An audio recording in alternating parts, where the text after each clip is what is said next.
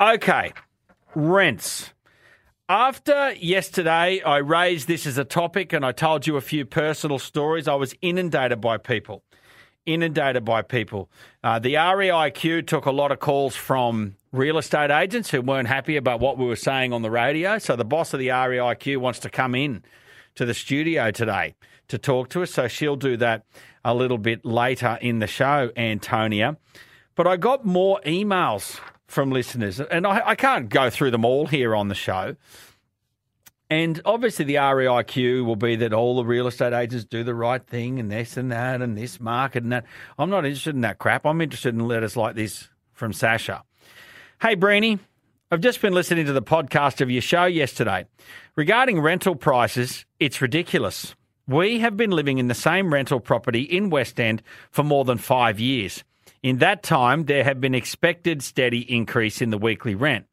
Our current lease is due to expire soon, and a couple of weeks ago, I received an email from the manager advising if we wanted to renew the lease, the rent would be $1,100 a week, up from $750.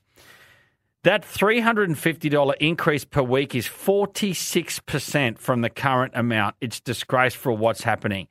And so I've asked Sasha, and I won't reveal exactly who she is or where the building is. She's got to expect some privacy to come on the show and tell us about it. How are you, Sasha? Well, thanks, Breenie. How are you? I'm well, thanks. It must be a fairly decent-sized unit, yes? Yeah, it's a 3-bedroom, 2-bathroom unit. The complex is about 5 years old, and we've lived here since it was first built.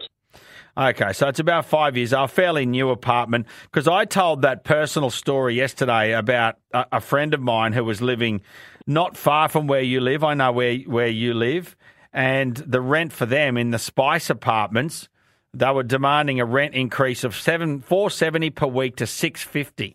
$470 to $650, which is just disgraceful as well. Now, Sasha, so in that building you rent, it's managed. Those apartments are managed by the building themselves. There's an on-site manager or something. Yeah, that's correct. So not so much a real estate agent. No, so it's an off-site building manager. They have an office here, but they're not on-site living.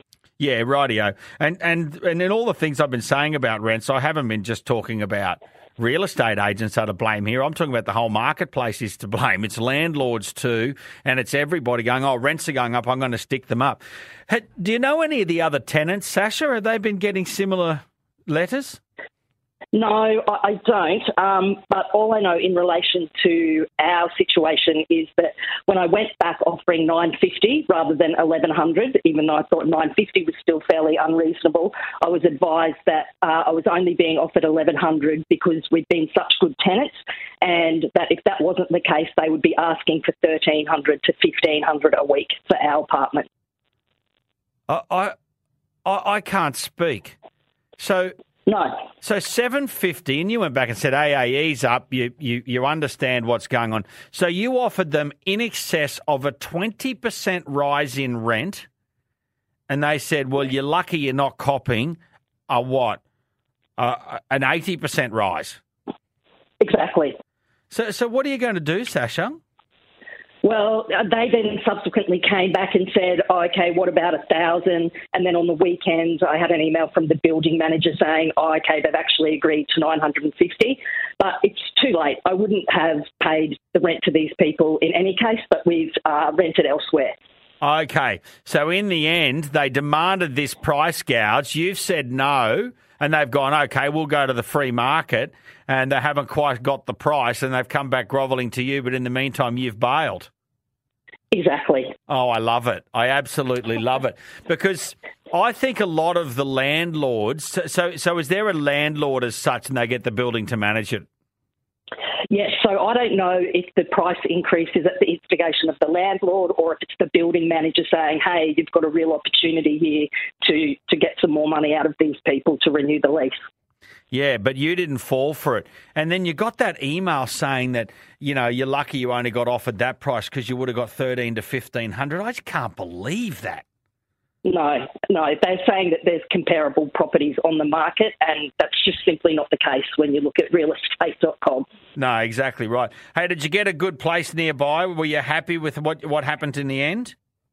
Yeah, it's still nearby. It's probably not as big, but it will do, and it's still in the State High catchment for the boys, so it's pretty good. Yeah, so you're stuck with living in the area because your kids are going to State High. Exactly. Yeah, and you can't move out of the area because they've got to go there. Okay, well, good on you, Sasha. Good luck with the boys at State High. Thanks for sharing your story. I think it's important that we air all of these things so people can get some clarity about what's going on. And I suppose in that West End reach of the river, you'll be looking forward to those 90-storey buildings that Adrian Schrinner wants to build a couple of doors away. Yes, looking forward to that.